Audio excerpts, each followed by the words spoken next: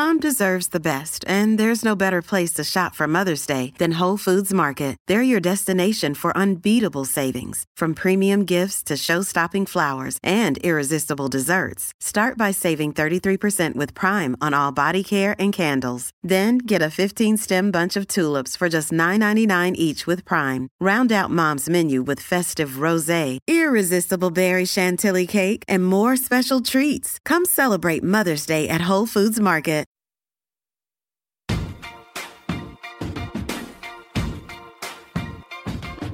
Our guest today has one of the most exciting roles in women's sport right now as Chief Operating Officer Australia for the FIFA Women's World Cup in 2023. She took on that role after heading up the successful bid team, the latest success in a career that spanned a range of experiences from events to the Australian Olympic Committee before returning to the football world. To talk about all that and an exciting run into 2023, today's trailblazer is Jane Fernandez.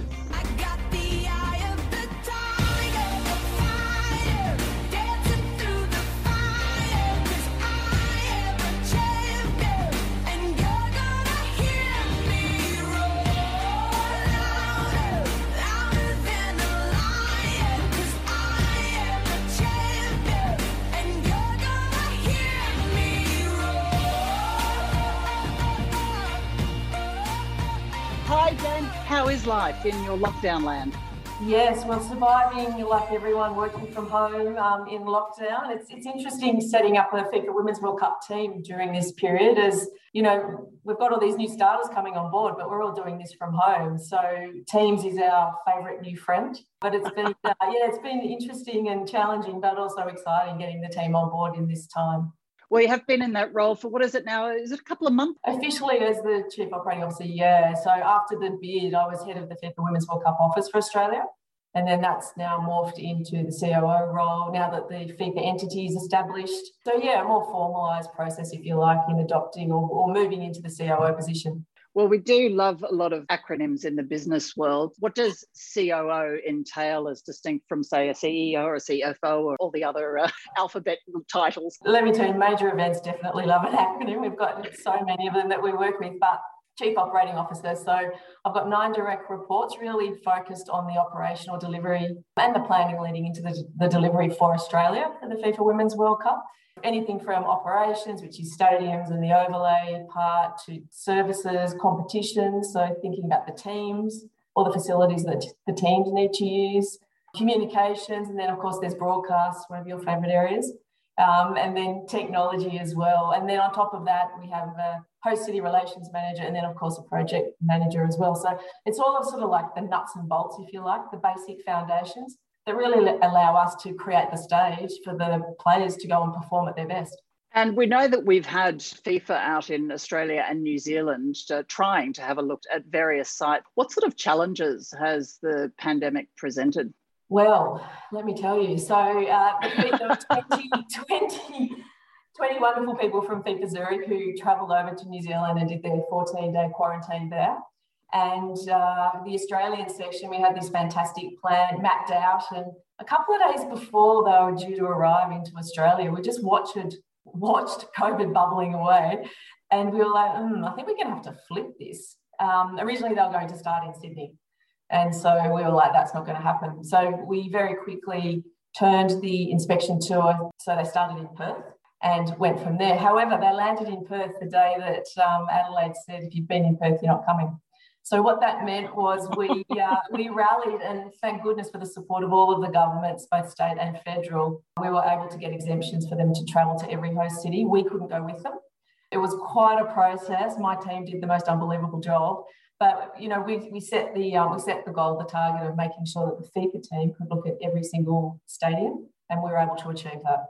Wow, what a chain of events just to make something that should be relatively simple happen. Of course, you're putting together a team to work here because there is not an LOC or a local organising committee. Is that correct? Yeah, it's a different model. So normally major events are a local organising committee. My most recent experience would be the Asian Cup here in Australia. And all that means is that the LOC was a subsidiary of Football Australia.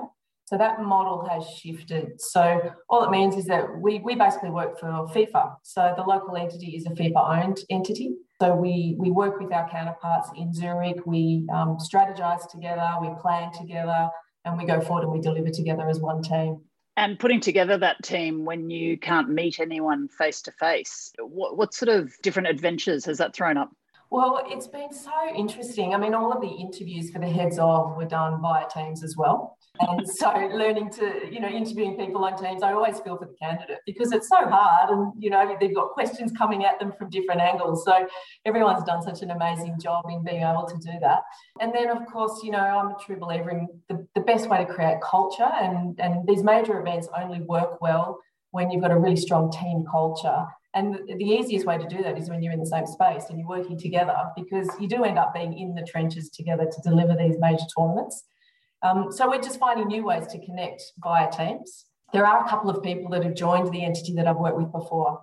So that always helps in the establishment of culture when we take the culture through. And hats off to all of the newbies who have just, embraced this new way of connecting, creating culture. And one of the things during the interview process was ensuring that we brought on people that were just so passionate about the FIFA Women's World Cup. And that's what we have here. We have the most unbelievably passionate group of people. And so, we're starting from a really good position. We're all aligned to what we want to achieve, and that's the way we'll go forward. Of course, we are co-hosting with New Zealand, and you've got a counterpart in your role, just to confuse things, who I believe is also called Jane. Are you quite independent, or how do you actually work together on the same event, which is in two different countries? No, we work really closely, and we call the other Jane JP, so we don't get, so there's not too much confusion.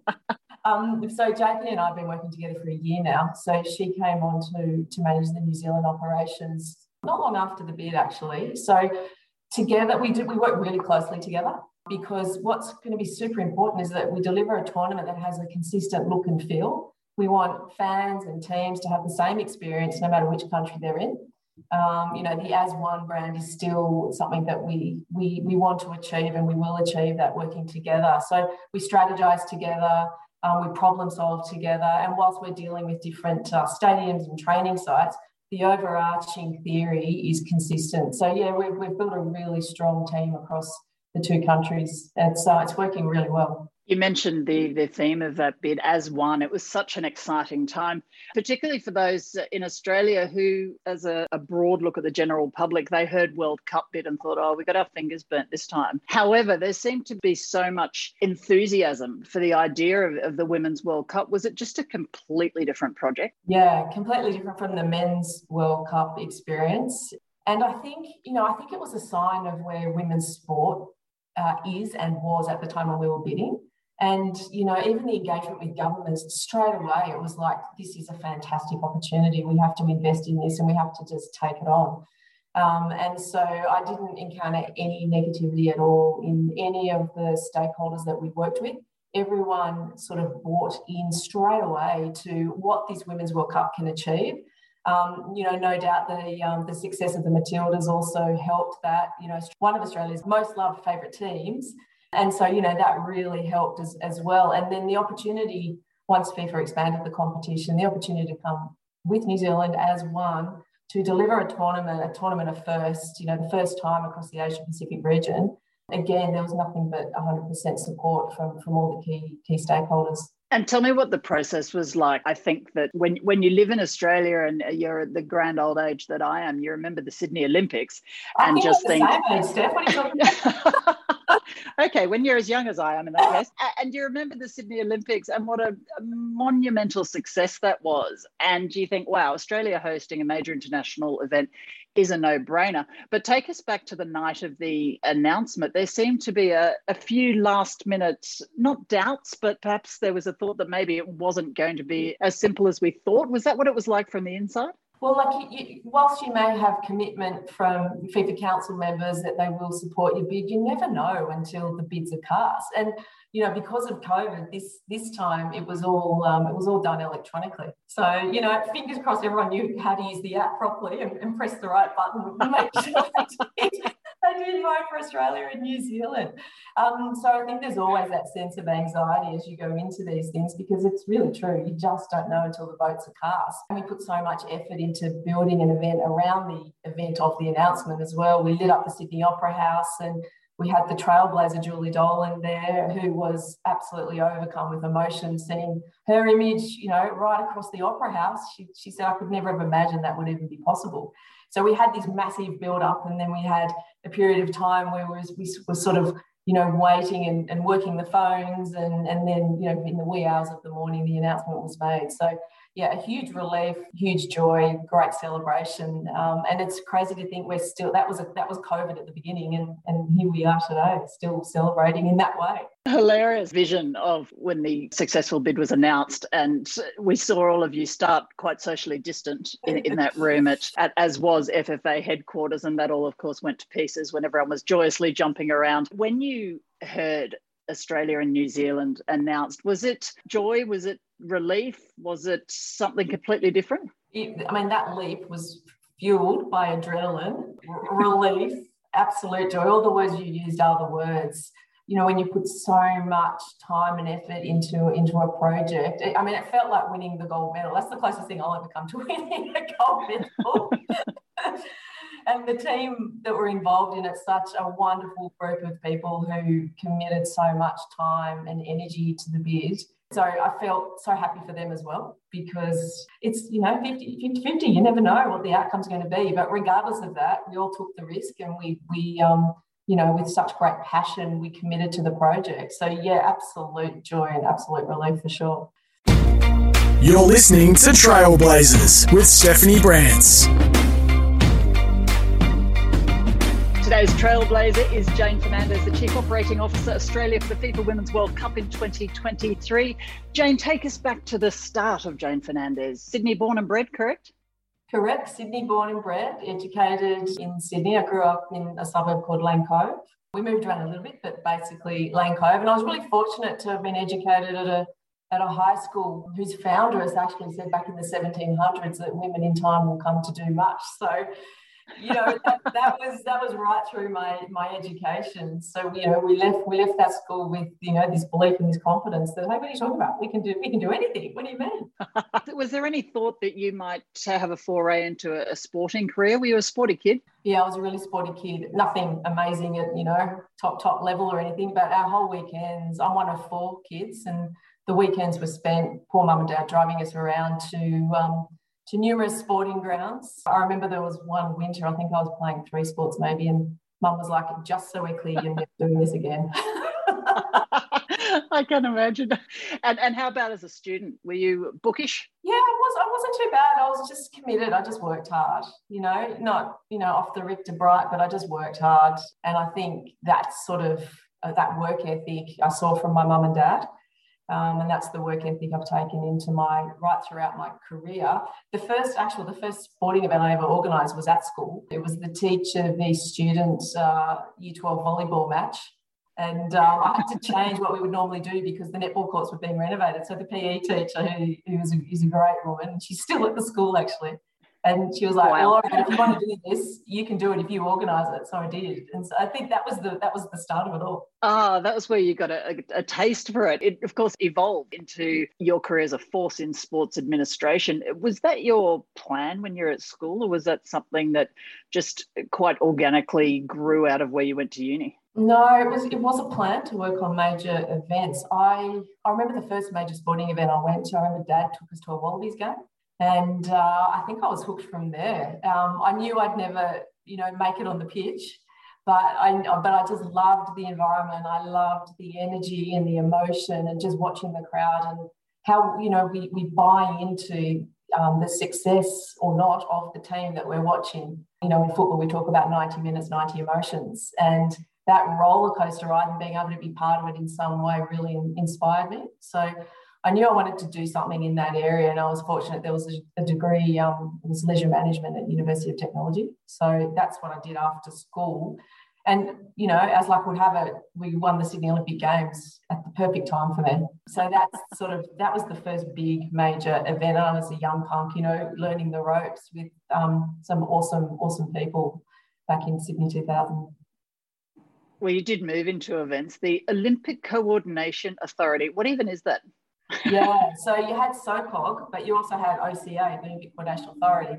So the authority delivered all of the venues. So out at Sydney Olympic Park, developed Sydney Olympic Park, and all of the stadiums ran the precinct. So we worked really closely with SOCOG, but we had a little bit of a different focus. Yeah, I worked there for a number of years and created lifelong friends. I think that's what this industry does, and it's sport as well. You work so many hours together and, you ride that roller coaster of the highs and the lows together, and you really form these bonds. And I think that's what attracts us all into this industry. Do you get to many sporting events that you're not actually working on? Are you a fan of any particular team? I haven't for a long time. And it's funny because it becomes work, you feel a little bit like, oh, I don't really want to do that on the weekend. But I went to Bledisloe when was that? Last August. So I did get to a sporting event. And I also was really lucky to have gotten to the women's cricket final at the MCG just before COVID hit. So yeah, I definitely do go when I can.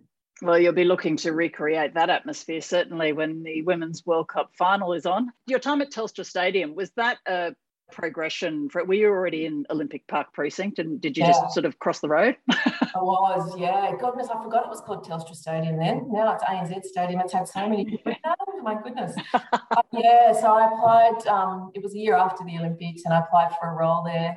And I applied to work with Todd Greenberg. And so Toddy was my boss there, fantastic leader, probably one of the first leaders that had a real impression on me. His leadership style is one of care and compassion, people first. And I think that really had an impact on me. And it aligns with my style, my natural style anyway. So it was interesting to see that type of leadership style and how you can get the best out of people when you lead in that way. But yeah, working at the stadium just taught me so much. It was a phenomenal learning experience and really set me up for where I am today. Does it make you giggle sometimes when you go into a stadium, you see all the people filing in, all they're interested in is that the ticket's scanned properly, the line for the toilets is not too long, and there's plenty of food and beverage on hand. There's something very grounding about working on the other side of it, isn't there? Oh, absolutely. And it's great because we don't want the fans coming to the stadium to know what else is happening. We just, we want them to be able to park their cars or get on the bus, and because their experience is really created from the moment they leave their home to the moment they return back to their home. So all of these pieces of the puzzle have to come together to make sure the experience is one that they want to repeat. And that's our job. They don't need to know everything else that's happening behind the scenes. They just need to have a great time. Now, Jade, 2005 looks like where your football journey started. Is that right? That's true. Yeah.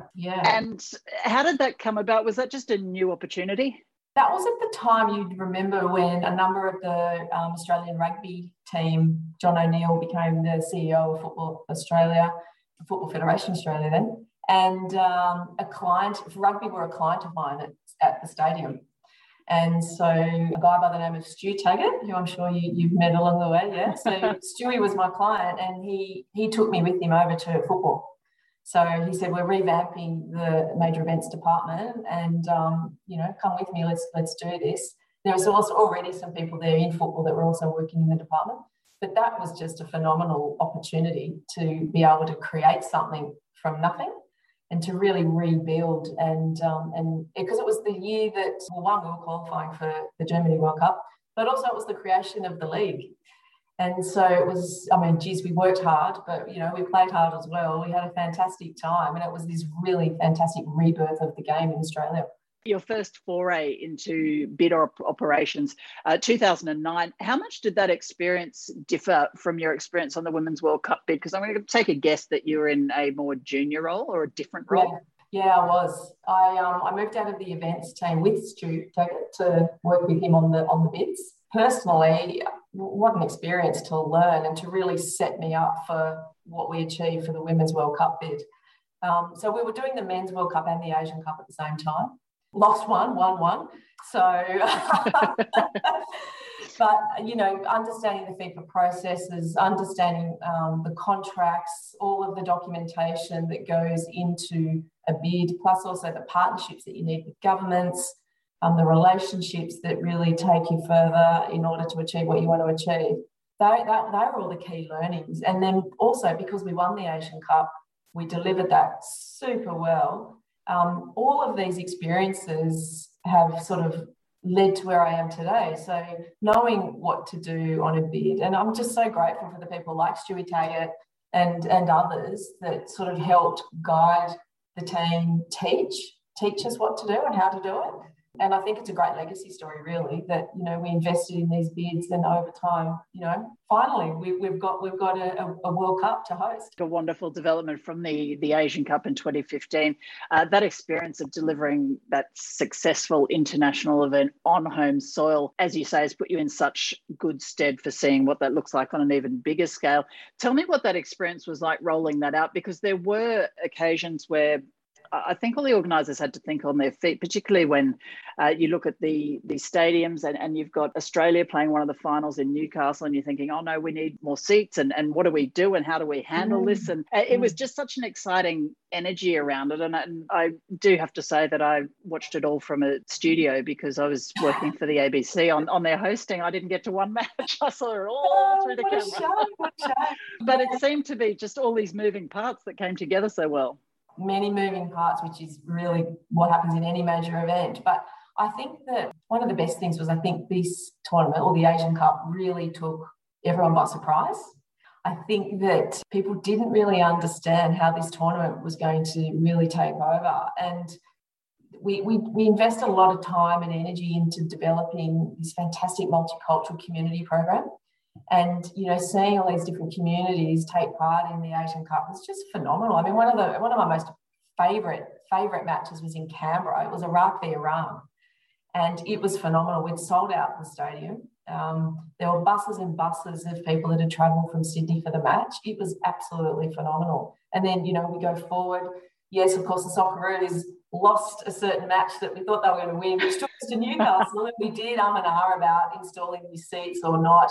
We decided not to at the end of the day, just because the cost of doing that would probably outstrip the value of the ticket. So we decided not to do it. But, you know, led us on that road to that phenomenal final at Stadium Australia with the Socceroos becoming champions of Asia. I mean, you know, you can't write this script. This is just the ups and downs and the rollercoaster ride of major sporting events. You'd like to write that script though, wouldn't you? Does a little part of you sit there crapping yourself that the home team's not going to make it, and what happens if it falls flat? Well, do you know what? Having watched and ridden every kick of the Olympics, you know, I mean, we're all on the edge of our seats and so proud of the Matildas. What an amazing campaign that they had. But, you know, no, we just want them to do the best that they can, and we, you know, we believe in them and we know that they'll go far. I mean, how wonderful if they could hold that cup high at Stadium Australia at the end of August in 2023. That would just be phenomenal. Oh, it'd be huge. You mentioned the Olympics. General Manager of Sport at the AOC, that was your next role after the Asian Cup. What did that entail and why did you decide to move out of football? Yeah, so at the end of the Asian Cup, so I was on a contract for the Asian Cup, and so the contract comes to an end at the end of the tournament, and this was a great opportunity, and I applied for the role and was successful in getting that role. And it's a different way to look at events, or Olympics, I should say, because all of the others I delivered were from an LOC perspective. This was a great opportunity to really round out my skills and do it from a team perspective. So we were responsible for the Australian team. So all of the selections, getting the team there, getting the team home, managing the team in Rio. And it was a really challenging games. There was a lot of things we had to overcome in the Rio environment with, you know, village not being ready. I remember we moved into the village and there was leaks and broken toilets and mirrors and all sorts of things that we had to, you know, deal with before the athletes started to arrive. But again, it's about our role is to create the best possible platform for the athletes to perform at their best. And it was great for me to see it from a team perspective and live in the village and understand the stresses of the athletes. And I think it was a really positive experience for my career to be able to know that I've seen it now from all sides. You're listening to Trailblazers with Stephanie Brantz. FIFA's Jane Fernandez is our trailblazer today. Jane, you mentioned a couple of people who've had an impact on your career, the likes of a Todd Greenberg or Stu Taggart. Did you have specific mentors? Well, if I go back to my school days, we were assigned mentors at school, and I was assigned the principal of all people, a wonderful woman called Margaret Honor, who was probably the first female leader that I learned so much from. So I think that sort of, set me up, it put me in a really good position to become a leader myself from what I learned from her. But then I would say there was a bit of a time when there weren't that many other female leaders in the industry. In saying that, though, if I go back to the Olympic Coordination Authority days, there was a phenomenal woman there called Jane Woodruff. And Jane worked for the OCA. She was responsible for accessibility and a whole range of other things in the tournament. It was the first time I'd actually seen a female leader around the table with, I think everyone else were guys. And again, that was a really great experience to witness that. And I know the saying is rolled out all the time, if you can't see it, you can't bear it, but there is a real truth to that. And then, further on in my career, I've worked with some amazing females like Jill Davies, Jillo is really the woman behind all of these major events. She was the mastermind of the Sydney 2000 Games and also the most recent Brisbane Olympic bid. So, while she's not forward-facing, she has taught me so much. She worked with us on the bid for the Women's World Cup. So there's been a number of different male and female mentors and leaders. Todd, you mentioned, is still a great mentor of mine, and I lean on him from time to time when I need some advice. So I've been so fortunate. And, it's these people that give their time. And there are these people that want everyone to succeed around them. And that's what I hope to give back to others as well. Take the time to give back from what I've learned. So the principal was your mentor at school. Were you a teacher's pet? Hey, let me just set this right. Everyone had a mentor. You didn't have a choice. Yeah, all right, whatever. You mentioned when you sat around those tables in boardrooms or in organisational committees, how unusual at the time when you started it was to see a female. You came out of, correct me if I'm wrong, an all-female school as well. Do you feel like that empowered you? I just think it was we had a really strong sense of belief instilled in us. And I think, there's a bit of confidence in that. And I think that we were led to believe that we could sit around the table with anyone. Like it didn't matter, gender, background, didn't matter. And so, I think it was a really fortunate way to be educated. But I mean, you come out of that, you are in a bit of a bubble. And then you come out of that environment, it's like, oh, okay, now we've got to really see how we can make this work. There's a whole wide world out there. Yeah. and it really is about taking up opportunities that are offered to you, isn't it? But how do you know what's right to take on? Have you ever had to turn things down or felt that a role perhaps wasn't for you, or maybe decided that you weren't ready for something yet? Or have you just grasped everything that's come your way with both hands? No, I have turned down. There's one role in particular I turned down. It was a bit outside of sport, but I just knew after the first interview that it just wasn't for me. And it was quite a good learning, actually, to know what you don't want and to know how to say no. I'm a really big believer in following your gut. My gut's usually right. So if I can tune into that, it really does set me on the right path. So I think that's quite helpful. But also, I do my research. So I look into where I'm going and I know the things that I'm passionate about and the things that inspire me. And as long as I'm taking opportunities that continue to do that, that leads to great experience, it leads to success, and it leads to, working with like-minded people where your values are aligned. And how about working out of your comfort zone? Is that an important part of development? Because some of your roles, even though you've had a trajectory that it makes sense as it goes up through the various roles, is there a time where you think you just needed to take that step and do something that you weren't comfortable doing to grow? Yeah, 100%. I'm by nature, I'm a back of house person. I'm not a front of house person. So, talking to you today, for example, or, I've had to really lean into the discomfort of telling my story or of being a spokesperson. That doesn't come naturally to me. So I really had to work on that a lot. So, yeah, that's definitely been a real learning for me, just to lean into the discomfort and just to do it anyway. Playing it safe and staying back doesn't help you grow. And that's where the biggest growth comes, from this leaning into the discomfort. That's what I've learned over time. But it's challenging. It feels better to not go into the discomfort, but if you don't grow. You sit in such a senior position. Sometimes that can be difficult on its own. It can be lonely. Have you ever encountered challenges where people are challenging you without it specifically being personal?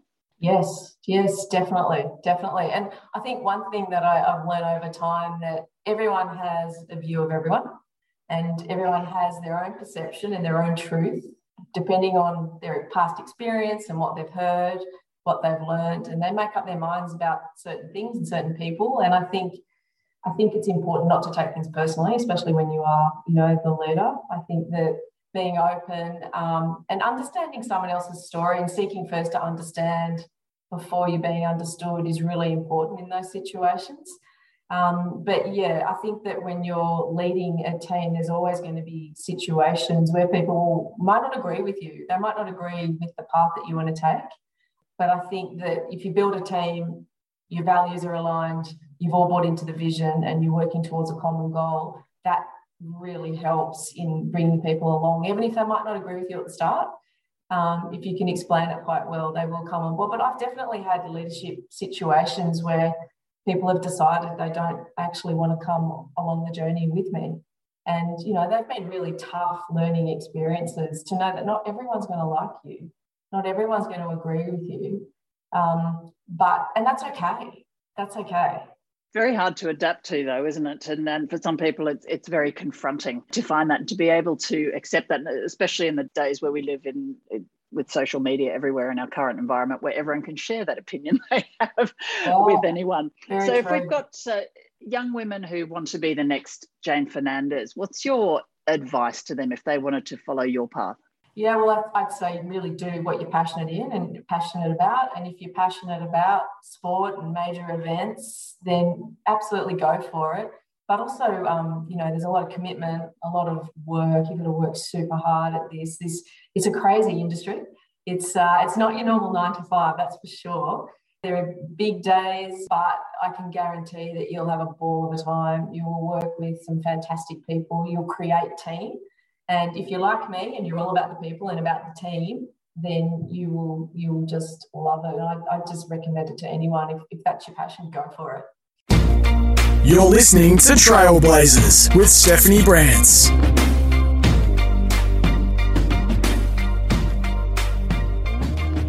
Today's Trailblazer, Jane Fernandez, has taken some time out of her very busy schedule to have a chat to us today. And Jane, of course, we find you in Australia because all the borders are closed, but quite often in the past year or so, you've been jetting around the world. Where's your favourite place in your entire career? Where's your favourite place been to go for work? Well, my last big work trip was the Women's World Cup in 2019 to France. I remember sitting with you in a train station. Yes, I remember some of the images you showed me. That was a great day. We'll save that for another conversation, Steph. But that was fantastic. What a great tournament and what a great place to visit. I mean, who doesn't love France? So, that's my most recent trip, but been to a couple of men's World Cups as well. And I've done a couple of Olympics, being Rio and Athens. So fortunate. I've had some wonderful, wonderful trips, wonderful work and life experiences through this industry. I'm forever grateful. I really am. And how about if you go somewhere for leisure, do you have a spot that you like to travel to when it's not about work and you're just going to chill? Yeah, anywhere by the beach, really. I've got some great mates that have a holiday house down at Gerollo, so that's always helpful to hang out down there. I did have a fantastic, now I'm showing my age, my 40th, a few years ago now, a great trip to New York. That was phenomenal. That was definitely a highlight. So fingers crossed, we can get travelling again. I'm double vaxxed now, so I'm ready to go. I'm with you. Let's get on a plane. It's not as easy as it sounds, though, is it? How about career highlights? We've talked through any number of them over the past half hour or so. Is there something that stands out to you that you're particularly proud of? Well, obviously the bid has to be number one because, that was such an epic ride, and obviously the outcome was what we all hoped for. So that's definitely number one. I think the Asian Cup and all of the work that went into delivering that tournament and culminating in that amazing final, Socceroos winning champions of Asia again. I mean, it's so great when you put all of this work and effort in and you get the right result. I mean, you can't beat that. But I will also always have a really fond memory of the Sydney Olympic Games, because that really was, for me, created the platform for me to keep going in my career. And, grateful for all of the people that I met during that time that really helped shape who I am today. Is there any appetite to pop up again at Brisbane in 2032? Oh, with my Zimmer frame. I would say Australia, we have this most amazing runway to 2032 with all of these unbelievable events. Next year, we've got the women's basketball, we've got the world cycling, there's a netball, a World Cup in 2027. Hopefully, there'll be a rugby World Cup coming too. So, there's so many opportunities leading into 2034. But I think 2034, I might leave that to the young punks who are coming through. Or 2032, sorry. First up, though, you're delivering a Women's World Cup in Australia or across Australia and New Zealand. Your responsibility, obviously, on Australian shores. What does it mean when all the eyes are going to be focused here? For football in this country, often there's a challenge that we play in a very congested marketplace. What does it mean for Australia in football terms? Oh, this is just huge. This will be a football takeover of Australia. We'll have games being played from the east to the west coast. A mixture of boutique to mega stadiums, which is exactly the model that we wanted, all in rectangular stadiums, which is really important to FIFA and important for our game. For me, one of the most important things is about visibility. And so the visibility of female athletes, our footballers, the best in the world, playing here on home soil, an opportunity to showcase these amazing athletes, to create new heroes for young girls and boys, and to also showcase female leaders both on and off the pitch as well. I think from a social and economic perspective, the impact studies we did shows that there's a benefit of $450 million. 3,000 jobs created, 5,000 women in mentor programs. The opportunity for development is just huge. And then off the back of that, participation. So this will really accelerate the growth of women's football in Australia and New Zealand as well. Football Australia has launched an amazing Legacy 23 plan, being spearheaded by Sarah Walsh and Mark Falvo. We want to get to 50-50 by 2027 in registered players. We want more infrastructure, more football-specific infrastructure. We want more leaders throughout all levels of our game, female leaders that can really help amplify the game. So, and then, of course, we are selling Australia and reminding the world that Australia is open for business to the world. And, we know that the broadcast numbers for France were over 1 billion. That's the number of people, the eyeballs that are going to be on our country and also on New Zealand. What amazing tourism benefits. And we're ready to welcome the world. We can't wait. Certainly, and I'm very much hoping that COVID is no longer part of our vernacular by then, and it's all much simpler. From a diplomacy aspect, it gives you certainly a front row seat into how many different markets FIFA works in. How much of a communication tool do you feel football is? Because it seems to work in every language, doesn't it? Football, it really is the language that we all speak. So football opens the doors to so many opportunities. And we've seen politicians over the years engage with foreign nations through using football. We've got players, both men and women, that play right around the world. And there have been instances where politicians have taken with them famous Australian footballers because it's a language, it's a common conversation that you can have. We saw it in the Asian Cup as well. When you've got royalty in a room, you've got the movers and shakers in business all in the room together, and the opportunity to do business is going to benefit the country through football is something that I know Football Australia is very focused on doing. You just made me giggle because I remember way back when, it must be about 15 years ago, I went over to Turkey to interview Harry Kewell for a kids show called Football Stars of Tomorrow. And we landed at the airport, and of course our cameraman had all this gear and we're having trouble getting it all through customs until one of them asked what we were there for, and as soon as we mentioned Harry Kewell, oh goodness, people turned up in their pajamas at 2:00 in the morning to wave us through. It was extraordinary. So you're absolutely right, and I imagine mentioning Sam Kerr's name probably produces the same effect these days in the women's sphere. 100% it does. Jane, you're working, I imagine, on a contracted event again, and you've spoken about how throughout your career you work on these projects, and sometimes that does mean that they come to an end and you need to look for a new opportunity. What's that like? Do you get that real letdown after all the party's over and the lights are turned off? Yeah, I do remember in after Sydney 2000 getting the post-event blues a little bit. It was like, oh, what do we do now? What happens now? You've been so busy for so long, and then it's like, oh, what happens?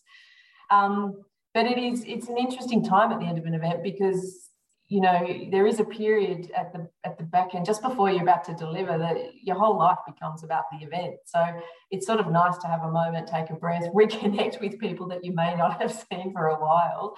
And then sort of regroup and think, do I want to do this again? Do I not want to do it again? What's going to be next for me?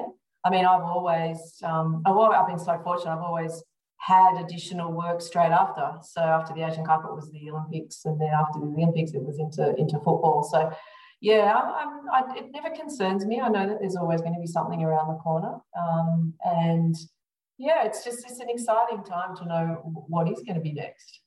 And I'm guessing working on all these exciting events that friends and family must be pretty thrilled to have a contact. Do you get called on? Are you like a ticket office as well?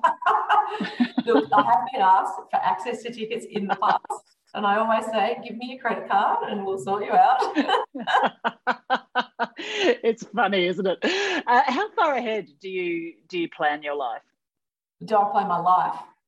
How far ahead would you plan it? Like when you're looking at, so 2023 by sort of September-ish, you'll have had a break, and when will you have thought about what you're doing, or will you just need some time out?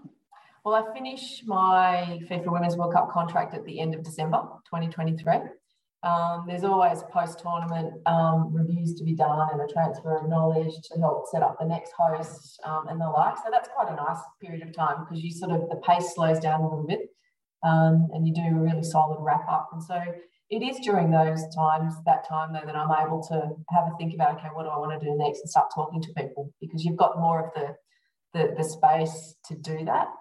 And then just to see what's next. I don't really plan too far forward. It's funny, I can sort of chunk my life into a timeline of major events. It's like when someone says, what are you doing whatever year, I think, what event was I working on then?